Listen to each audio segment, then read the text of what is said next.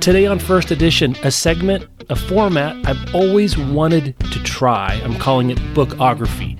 It's the story of how a notable book came into the world. And this year happens to be the 20th anniversary of The Kite Runner. And if you were around, if you've been around, you know this was one of the great literary phenomena. This is the first one I remember as an adult. I'm 25 years old, and I read it. My girlfriend read it. It's everywhere. And I wanted to do something about it. And Khaled Hosseini himself has agreed to come on and talk to me. I thought this was fascinating. I learned so much. There's a 20th anniversary edition coming out this fall, but it's also everywhere because, like I said, it's one of the most read, most enjoyed novels of the last 25, 30, 50 years. All right, so let's get into it.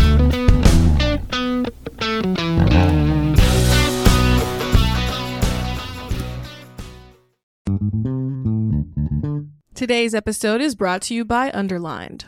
Haven't read a Natasha Preston thriller yet? We dare you to try. She's known for her line of chilling young adult suspense novels like The Cellar and The Fear. The New York Times and USA Today bestselling author excels at putting fear into the hearts of her readers. So her newest book, titled The Dare, is about 5 friends whose senior prank goes very, very wrong. This is a perfect graduation season read for thriller fans who can handle a good scare. The Dare is now available wherever books are sold. You can learn more about it at getunderlined.com. So again, this young adult thriller is about 5 friends with a prank that goes wrong. There are dark secrets, a twisty plot, and creepy I know what you did last summer vibes. So if you know, it's graduation season, you want to revel in that, but like make it scary, you know what I mean? Pick up The Dare by Natasha Preston, and thanks again to Underline for sponsoring this episode. Today's episode is brought to you by Penguin Young Readers.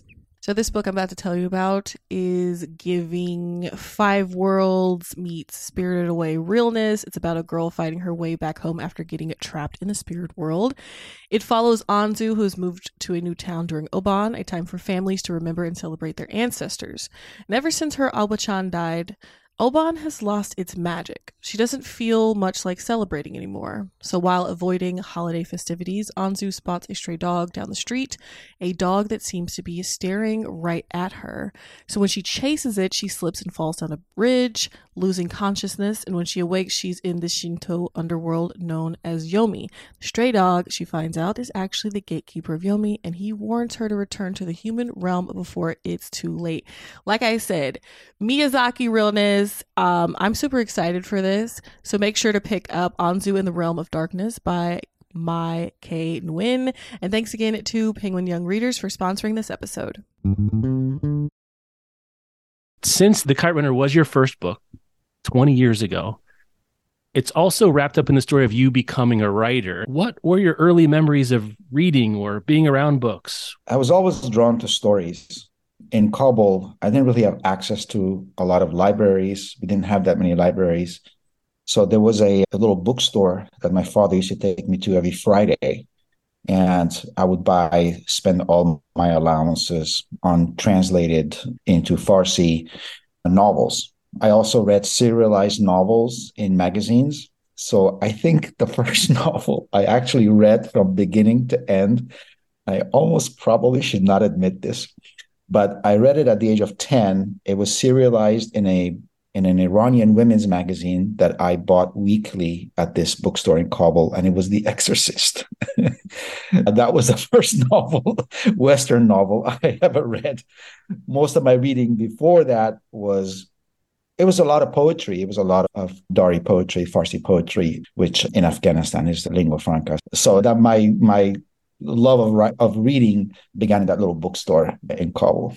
How did you start picking up an Iranian women's magazine? Was it to read The Exorcist, or how did you even get on that? There were magazines. My father would buy the magazines. He would buy 3 or 4 magazines every week. And I read the women's magazine. It was a really good magazine, actually, a lot of interesting articles. And they always published fiction, which I loved. So they also published serialized detective novels, they published serialized Mike Hammer novels by Mickey Spillane. So I would read those serialized as well. So I was just a little precocious at the age of 10, reading things that probably wouldn't meet parental perusal today. Wow. And you know the history way better than I ever will. I've tried to brush up a little bit. I'm guessing that magazine wasn't being published by 92? That was in the pre-revolution days in Iran. So that was pre-Ayatollah and all that. So this was in the mid-1970s. Yeah, I'm making a note to myself to go figure out what that was and what the story of that magazine and what became of the people working on it was. You said that Persian poetry is the lingua franca of Afghanistan and the wider region, and it's a long and varied history. Can you talk about how that influenced you or why it was important to you? Afghanistan poetry from cradle to grave. It's how people communicate. I'll give you an illustration. In 2010, I went to Kabul and visited a historical site, a beautiful royal palace that once was full of splendor and trees and flowers and had these wonderful grand staircases and marble columns. And it was really modeled after Versailles. And it became one of the ground zeros of the civil war in the 1990s and was demolished beyond recognition. Revisited in 2010, this hulking, massive debris and battered building. And on the walls, I saw a lot of graffiti. And so much of the graffiti was poetry by Rumi, by Hafez, by Saadi, by other people. It just, to me, was illustrated how deeply poetry is ingrained in the soul, in the Afghan soul. You can go to distant villages and you will meet peasants who've never read a book in their life, they don't even know how to read and write, and can recite you the verse after verse of poetry. My grandmother spoke in poetry. We had, I allude to this in the Kite Runner, we had a very popular game in school. It was called Sher Jangi, which literally means the battle of the poems. And essentially you have two teams, and one member of the one team recites a verse from a poem, and whatever letter that verse ends with, the other team has to recite a verse that begins with that letter. And I remember I used to be pinned against the entire class because I knew so many poems. So it's part of, you grew up in Afghanistan, you are face to face with poetry from a very young age. I've seen it referenced when people who are new to, say, the ancient Greek poets, Homer, so say no one could ever memorize that much, the oral tradition, and they look at Farsi or Persian poetry, say we have living examples of what an oral tradition and how ingrained that kind of way of thinking can be. So you're in Kabul, in Paris, and then you come to the States and you are thrown into the American educational system without a lot of English, as I understand it. Virtually very little, virtually none, really. And then what is your story? Because I have a big gap in my research between this moment when you come to the U.S. with very little English to writing a 25-page short story that would become the Kite Runner. What are you doing and how do you get from here to there? I have some more about the end, but this period seems to be the biggest blank spot that I could find. I was mostly centered around building a life in the United States, learning English, and settling on a responsible and sensible future. Yeah. So I was a very good student in high school from day one. I learned English rather quickly. I climbed in the sort of the English classes year per year. So by my final year, my fourth year in high school, I was actually in humanities, which was the advanced English class in the senior class. So that's really where I really sank my teeth into the canonical Western work, beginning with the Greeks, all the way down to the medieval writers, Shakespeare, the Enlightenment, and going forth into existentialism and so forth. So that's really when I really came face to face with Western fiction in a really very intimate way. And then I never stopped reading, really. But it was never my idea to pursue reading or writing. Reading was always something that's very important to me because it fulfilled certain impulses and instincts and desires and needs that I had. But I was always focused towards, I was the firstborn son of an immigrant family. And so I really had to choose from the holy trifecta of engineering, lawyering, or doctoring. There's a lot of budding artists in your novels. There's a lot of people who paint or draw or write. And I can imagine there's a little bit of it doesn't sound like you did, though you weren't one of them. It sounds as a kid, or were you doing some writing and drawing even in notebooks or other places as a kid? No, I was definitely writing. I was writing as a kid in Kabul. In fact, the little short story in the Kite Runner that the protagonist, Amir, writes for his friend Hassan the story about the man who finds a magic pearl, and he finds that if he weeps and his tears drop into this magic cup, they turn into pearls. I'm sorry, the magic cup, they turn into pearls. So I remember reading that. I remember writing that story probably right around 1974 or so, and I remember reading it to my father and him encouraging me. So I was always writing. I was really writing for myself. I would write plays. Like, for instance, we moved to France when I was 11, and we had other diplomats' kids who were our friends around my age.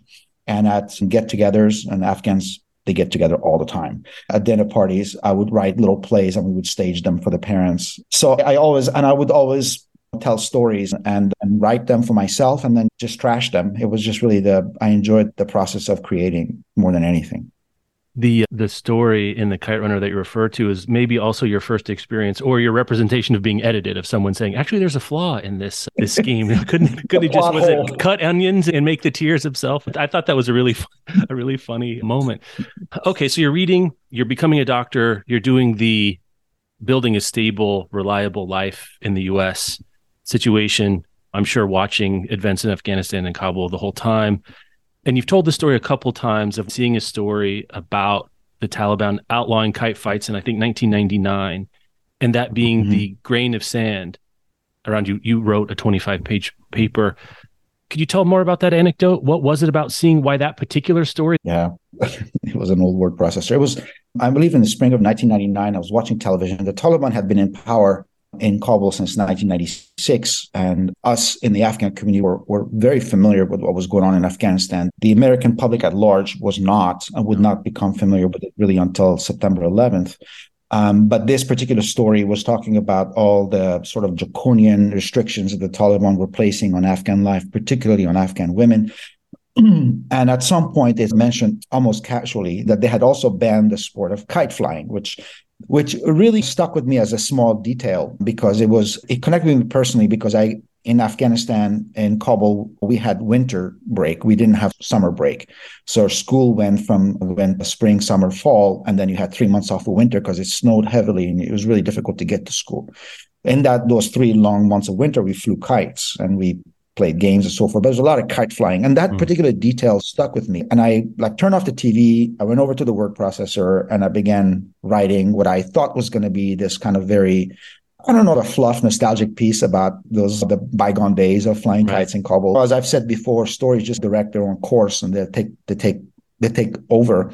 And the story turned out to be far darker than I had intended. It was a story about this complicated friendship and became about guilt and redemption and forgiveness and so forth. And it really did not work at all as a short story. I made a half-hearted attempt at submitting it to a few places, but I ended up just shelving it. But that was the germ from which the novel was eventually born when I rediscovered the story in the spring of 2001, sometime in March of 2001.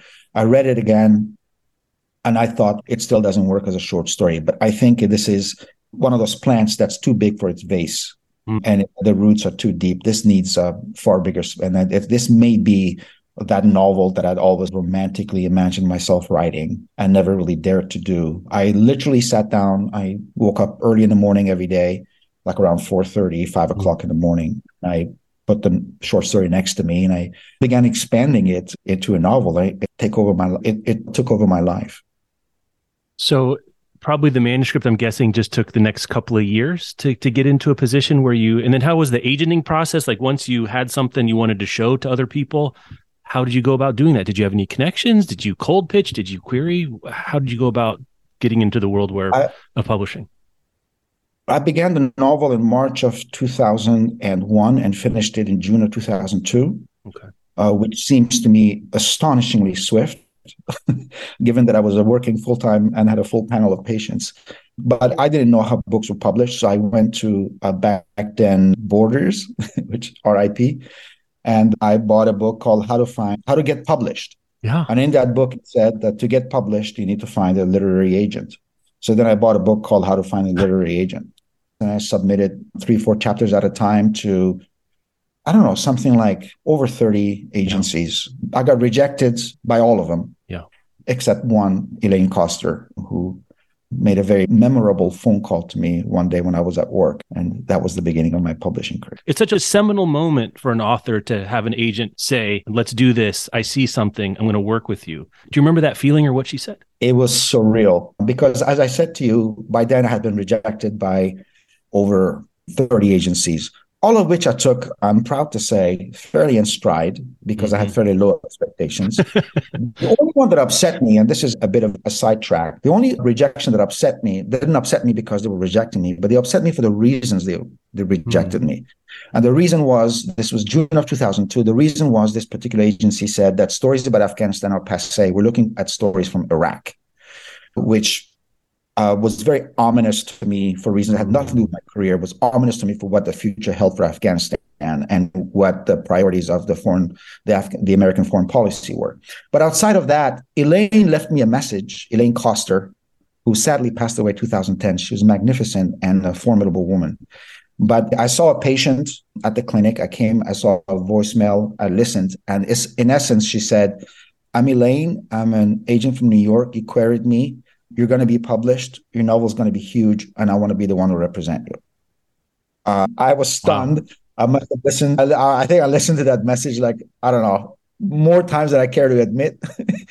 And we connected, and she said, I already know where to go. I know exactly the editor and the publishing house where you belong. And she said, Cindy Spiegel is the editor I want to go to. But she was, at the time, editor head books, an imprint of Penguin. And that's where we went. And so it all happened so quickly that it was dizzying, because one minute I was a Kaiser doctor seeing patients, and the next I'm talking to this world famous editor, an incredibly talented person. And it was strange and bizarre and surreal. I'm just doing the math in my head. So it sounds like you were in the middle of writing the manuscript of the Kite Runner when September 11th happened, somewhere in the manuscript stage. It affected everyone. I'm sure you had your own relationship to and worried about people and following world events. Did it occur to you that affected your literary career at all, that would influence the story you were telling or how you'd be perceived? There's the geopolitical element that's hard to understand about what happened with your career in the Kite Runner and what would happen after. At the time that September 11th happened, I had no sort of any preconception or any ideas about a literary career. Okay. I was really writing this book for myself. Gotcha. I was writing to prove to myself that I wasn't just limited to writing 25-page short stories, but I could write a longer piece. And I really wanted to write the story as a novel. I would have been very happy just writing it and then putting it in a manila envelope and letting it sit in my garage. When September 11th happened, that kind of changed things in a couple of ways. First, it really threw me off the writing track, because I experienced September 11th like most of us did as an American, because I had lived in America by over 2 decades by then, but also as somebody who was born in Afghanistan, who had a vested interest in what happened there. And I realized that this event is transformational now for Afghanistan. This is a seminal moment, and it means probably more fighting, more war, more devastation, more displacement, but possibly with a happier outcome at the long end of it. I was very reluctant at that time to submit the book in any kind of publication. I really wanted to write it for myself. I worried that I would be perceived as a profiteer, as somebody who's capitalizing on a moment about Afghanistan. Here's September 11th, Afghanistan suddenly in the news. Oh, and by the way, here's this guy who wrote this novel about Afghanistan. I didn't want to be that guy. Yeah. But I talked to my family, and I realized that there was other things that the book could do, because so many of the stories centering around Afghanistan were about the Taliban, or about the drug trade. It's really about bearded men doing violent things and living in caves, and that's what the American and really much of the international conception of Afghanistan was. But here was a book that talked about poetry and about life in Kabul before all of that gave a much more nuanced, textured human image of what being an Afghan was. And I thought that I came around to seeing that the moment called for that. And so I stopped writing the book for about 3 months, but I picked it up again in December of that year and finished it by June. And that was when I was fairly determined to submit it, at least, and see what happens. So Riverhead, they took it. How did the editing process go? How much happened there? What was the experience of having your, hobby/dream turned into more of a collaborative kind of a work? I loved it. I've always loved the editing process. I love working with editors. I think a really good editor can enrich you as a writer, can show you your own potentials and point you to things you may have missed. and show you the depth and the dimensions in your manuscript that you yourself may have not appreciated to its fullness. And that's what Cindy did. We agreed on the ending of the novel. It was a far darker ending than the one which is hard to imagine because the Kite Runner is pretty gut wrenching as it is. That one would have had people literally calling for a Prozac prescription. So we worked on that. I love the editing process. Cindy was just brilliant, and she helped me find my way through my own manuscript. I think the biggest thing that happened is a disaster that happened midway, really towards the end of the editing process. The book was due in December of 2002 to be published in spring of 2003. So I had to submit an entirely edited manuscript by December of that year. And 2 weeks before the novel was due, the full edited manuscript was due, I lost the entire middle section of the book. Oh my This is God. in those days of floppy disks and word processors. And I came home one day and the floppy disk had gone corrupt. And there was nothing. The entire middle section of the book was lost into the ether, never to be retrieved again. So I had a real panic moment. I just sat down. I remember sweating and shaking, saying, "Oh my God, what am I going to do?" But it turned out to be a blessing in disguise because I rolled up my sleeves and I started working. I was still working full-time as a doctor. And so I came home from work like around 6 o'clock, and I would have a quick bite to eat. And I reimagined the middle section of the book. In the original manuscript that was bought by Riverhead, the entire middle section of the book is very different. There was no Wow. Soraya, there was no General Tahiri, there was none of that flea market life, there was none Wow. of that the little Kabul, there was none of that which I think is some of my favorite passages in the book in retrospect. So I began working from about 7:30 at night until about 2 a.m, wake up, go to work, come back, do it all. And in a span of 2 weeks, wrote the middle section of the Kite Run as your readers now know it. I think to the great benefit of the manuscript. So that was a potential disaster that turned into, I think, a real blessing in disguise. Because I think the novel gained a lot of richness and texture by having the middle section, essentially the Amir and Baba in America section of the story was reimagined. Did you write it without telling Cindy? I'm a coward. I would have not told Cindy. What was that phone call like to say, Cindy, No, I didn't tell her because I was terrified. I was terrified because I think she would have said, "You moron! You backed it up No. only in. How could you lose the novel?" And I felt really stupid about it. I wouldn't have blamed her or Elaine for that. But when I submitted finally the manuscript in December with the new chapters written, I think she was delighted because both of us had misgivings about the middle section. The middle section of the book. Yeah, neither one of we thought I thought as well as she did that the earlier sections in Afghanistan, the first third of the book, were talking about Amir Hassan's life in 1970s Kabul, worked really well and was rich and was evocative. But the middle section lost some of that. But I think reimagining it and bringing flavors of Afghanistan and Kabul into Fremont, California, and having Amir be embedded in this world of the Afghan exile community really elevated the book. I can see that. I can see how the middle would have been tricky to figure out how do you enrich and expand without feeling like you're just taking a side plot from the central relationship that initiates the book. I can see how that makes sense. Though I'm guessing you didn't do that to yourself for the subsequent books. You didn't throw out the middle halfway through just to be like, let's see if the same magic works again for Mountains Echoed and Thousand Splints. No. I do not recommend that to any budding writers out there listening. So it's the spring of 2003. You put in a Herculean effort to get the book together, and it comes out in hardback, and it immediately becomes a huge bestseller, and you're off to the races, right? That's what happens? Yet. Yeah. They can't see on video that I'm smirking at you because that's not how it happens. How does it happen? I go on a book tour, which Riverhead was gracious enough to send me on. I went on a book tour in the United States and read largely to empty bookstores.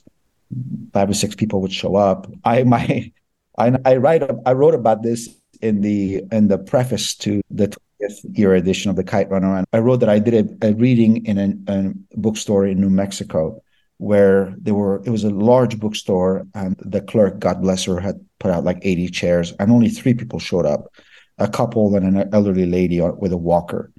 And they all three insisted that I read. And so I went to the lectern with a mic on, no less. And I read the usual passages. And halfway through the reading, the elderly lady got up and proceeded to walk past the lectern in gut-wrenching pace, very slow.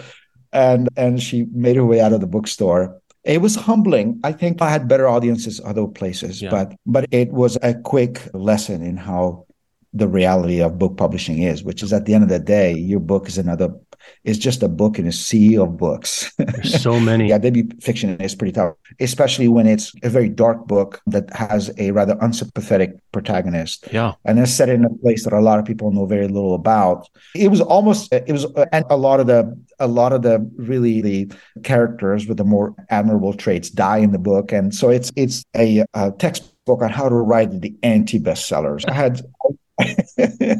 It didn't really take off until about 15 months later. How did you feel about the book when it was out in the world? It seems like the critical responses was pretty good. I haven't read all the reviews, but it was, people were giving it nice notices. How were you feeling about yourself as a writer while you're on tour, while the hardback is coming out? I was pleased with the reviews. I thought the reviews were mostly really good. Yeah. But I was frustrated that I thought the book had something rather unique to say, and that it was buried beneath a lot of titles that Yeah. had a different view. So I rooted for it from the sidelines. But mostly I immersed myself back in medicine. I was still, while the book was in hardcover for a whole year, I was working as a physician. I had a panel of patients I had a responsibility toward. Mm-hmm. And so essentially I just went back to my life in medicine. I saw patients, and that was that. I thought a nice try. The book was reviewed. A few people read it, and that's great. And getting published was wonderful. I made a little money from it. So that works. So to me, that was the end of the story. The paperback comes out 15 months later, and this is one of the great shrugs, or how these things happen. What was your experience? Did you have early whispers before it became the phenomena would become over the next 6 to 36 months? Yeah. So what happened was that while I was thinking, nice try, what was actually happening was that in libraries across the country, in independent bookstores across the country, people were actually reading it, and booksellers, librarians, and also librarians who were working on those community-wide reading projects were really reading this book and championing it and handing it to people. So there was this groundswell of word of mouth building, which was invisible to me at the time. But when the paperback hit, that groundswell finally broke surface. And suddenly, I remember quite distinctly walking into a coffee shop and seeing somebody reading my book in paperback, which was shocking. Was that the first time you'd seen someone reading your book out in the wild? That was the first time you'd ever seen some. Okay. Just organically. Yeah. Okay. Yeah, it was. I had received pictures on the internet from people who say, "Hey, I just saw somebody reading your book." But to me, to actually see it, that was the first time. And then my invitations went through the roof. Suddenly, people wanted me to speak at this university, at that university, at this library, that library. Community-wide projects really took off, and that was a very, I think, effective way of spreading the word around the book. And suddenly, I thought I had published the book and I would move on, but suddenly it looked like I might have two careers to contend with, because now suddenly everybody was reading this book. The real sort of anecdote I write about in the preface was I was on a plane going somewhere for an engagement, an event around the book, and I was sitting next to a woman who was reading my novel, and she was dabbing at her eyes and reading this thing, and I was tempted to strike up a conversation, and I'm I think constitutionally a very private person. So in the end, that kind of stopped me. But that kind of said, I think this book has arrived. Yeah. And then it hit the New York Times bestseller list and it just squatted there for a long time. 2 years, I believe it's on the New York Times bestseller list. What was the peak like? When, and I don't have sales data in front of me, but when did it feel like it was at its everywhere? You're being requested everywhere. You're seeing it everywhere. What was it? That must have felt very strange. It was strange because I'm a constitutionally private person. The public eye on me. I don't like being the center of attention. So on the one hand, it was a culmination of really just even if it was unacknowledged to myself consciously, a combination of lifelong dream since I wrote that little story in Kabul in 1974. Here's another story I wrote, and now the whole world is reading it. So it was magnificent on that hand, but it also meant a lot of attention. And I also became, for a while, the de facto person on all things Afghan to turn to. My opinion was sought on all sorts of things that I had little qualifications, really, frankly, to speak about. So I learned how to navigate those troubled waters. Eventually, I figured out how to do it by founding my own foundation years later. But that was also something that came around. So it was strange. It was wonderful and weird. I went to Isabel Allende's house and had dinner with her. Here was like a literary icon, someone who well before my book was read, was championing it single-handedly to people on her own book tour. So I owe her a great debt. I'll always love her. Isabel, if you're listening, I adore you and thank you. But yeah, I mean, it was beyond strange. It's on the bestsellers for 2 years. It sells millions and millions of copies. At some point, you've got life decisions to make, right? About, are you going to continue with medicine? How are you going to be in the world? What were those internal discussions like? What was your own heart telling you? Were you, when it started to take off, were you anxious to leave medicine? Were you torn? How did that happen? My dream always was to be a writer, but we came to the United States as refugees. We were on welfare for some time. And the idea that you could be broke and out on the street and destitute was not some kind of academic notion. It felt real. So I was always very sensible and responsible. So I wasn't about to just leave medicine and pursue writing. I'll tell you a funny anecdote. When I eventually did seem, okay, by late 2004, the KITE was selling very well. Yeah. And I saw, okay, I can take a year off from medicine, I think. I can take a year off, and I had already started having ideas about my second novel. I want to write that second novel. And I had started working on it by late 2004. It eventually became 1,000 Splendid Suns. So I went to my mom and dad and I said, I think I'm going to leave medicine and pursue writing. I'm going to leave it for a year at least and write the second novel. My mom, God bless her, said, do you think that's a really good idea? You think you make a living from this? I said, I think I'm going to be okay. She says, I went to Costco and they didn't have your book. So I don't know how well you think you're doing. I think you may have set unrealistic expectations for your parents about what future sales would look. You should have broken out a royalty statement or something. Would she have believed you, or is it Costco was the ultimate arbiter of whether my son can feed himself? Royalty statements mean nothing. So she went to Costco, didn't see my book. She saw a lot of other books and she said, maybe you should stick to medicine. So I took a year off. And at the end of that year, I wasn't done with 1,000 Splendid Suns. So at that point, I went back to Kaiser and I spoke to them and I said, can I have another year? I said, we really can't. You need to either come back or resign. And so I did resign from medicine. And eventually, when my second novel was published, to my mother's delight, she went to Costco and there it was. So I gained full street cred with her.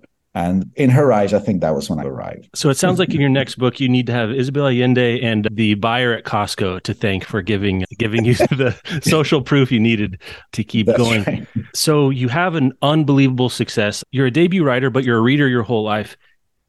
Were people your editor, your agent, were they talking to you about how this is a rare thing that was happening with the Kite Runner? Did you understand at the time that this is unusual to happen? And did that influence how you think about what your next book was going to be, how to understand the rest of your career? Because these things don't happen very often, and they certainly don't happen twice very often. It's funny you mentioned that because I'll be in New York in a week or so, a little more, and I'll be on a panel that talks specifically about that issue of the second novel. I knew that this was highly unusual.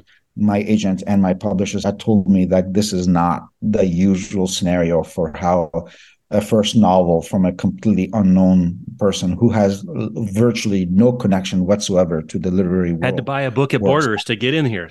You couldn't have this. Yeah. It was as out of the left field as it gets. Yeah, so I understood that, but maybe because I wasn't in the writing world, maybe because I wasn't in New York and part of the literati, because I didn't live in the world of agents and publishers and reading all the magazines, so forth. that I think eventually, to my own benefit, went into the writing of the second novel kind of naive in a way. And that, hey, I didn't feel really the pressure of the public or the agency or the publisher. I went into it with, I'm writing another book. And I don't think this one will do either, because I don't think this one will do well, because it's pretty dark, and it deals with a very difficult subject, and it's a gut-wrenching read. But I was fairly determined to write that book because I felt that book, The Thousand Splendid Suns, had a really riveting subject matter to address, and one that was important to me personally, as not just a writer, but also as somebody who cared about Afghanistan, who cared about Afghan women, and who had visited Afghanistan in 2003 and spoken to a lot of women and heard their stories and had been humbled and transformed by them. So I felt this was a story worth telling. But again, I wrote it as if no one else was going to read it. Yeah. And in some way, I think just writing it for myself and telling myself that particular story, and kind of writing the book almost as an act of duty. Like, I had to write this book. Kite Runner was really set in the male world, in the world of men, the love triangle between the three main characters. It really was set in the world of men. And I felt like there's this entire other aspect of Afghan life that I haven't really touched on, and one that's meaningful and riveting to me personally, that I felt like that I wanted to write about. Again, the success of A Thousand Splendid Suns was the degree of the success that book experienced was another massive surprise to me. Yeah. It sold very well. You start working with the UN, I think, in 2006, 2007, around that time, and you now have a career, and you're a persona, you have a foundation, you're in the world. And I guess through all of it, the book, The Kite Runner, I still see it. I see it in the little free libraries. I see it at the bookstore. I see people reading it, encountering it for the first time still. What's your own relationship to the book at this point? Do you think about the book? How do you feel about how it went? How do you feel about the whole experience at this point? I'm deeply fond of it. I think of it as a lovable, flawed child. Let me explain it this way. I was contacted a number of years ago by a charity auction that wanted me to annotate a copy of The Kite Runner and submit it for, I think it was Tiffany's, actually, okay, and to submit it for an auction for charity. Obviously, I agreed. And I sat and actually read the book for the first time in a long time. And as I was reading it, it was like reconnecting with a younger version of myself, of seeing myself in those pages. And I was deeply moved by many passages, and I was proud of how I had pulled many things off in the book. I was swept up in the story and said, this is a riveting story. And there were many passages and parts where I said, I cringed. And I said, what am I doing? What was I thinking? Or I should have done this way or that way. And so it was a very surreal experience of it's like listening to your own voice you connect to it and you cringe. It's like seeing old photographs of yourself. There's something nostalgic, and there's something you're moved by seeing the younger, older version of yourself. And because you place yourself in that time and place, and you remember what that person was thinking and feeling and the stage of life they were in. And there's great fondness for that. At the same time, you're like, you really shouldn't have worn that shirt. Those shoes are awful. What were you thinking? There's a literary equivalent of that. That's right. So it was a kind of a fraught experience, but an educational one. So I love The Kite Runner. On a serious note, I think the ultimate legacy of this for me will be that for many people, and I'm not sure this is a good thing or a bad thing, but on balance, I see the benefits of it. But for many people, Afghanistan was this far-flung, enigmatic, violent place. And The Kite Runner placed it on their consciousness, on the map of their psyche, and said, hey, this is a place with people with dreams, with hopes, with disappointments, people who are complicated and who have many of the same conflicts as anybody, and be it in Des Moines or Tel Aviv or in Paris. It humanized people. And I think at the end of the day, when I'm long gone, I think that I could live with that legacy, that for all of its flaws or for whatever it is, I think The Kite Runner did help connect readers to Afghanistan in a more complicated, in a more nuanced way. And if people perked up when the news about Afghanistan showed up on television and felt a more personal connection to that news story, that has value to me.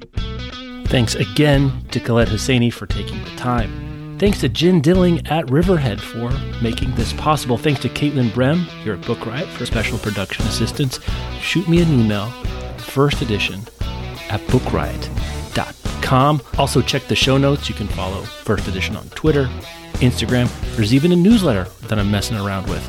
And when the time comes, there's that 20th anniversary edition coming out in the fall. And if you've got an idea for another bookography, I'm looking for candidates. There's a lot out there, but give me your ideas as well. Until next time, read something great.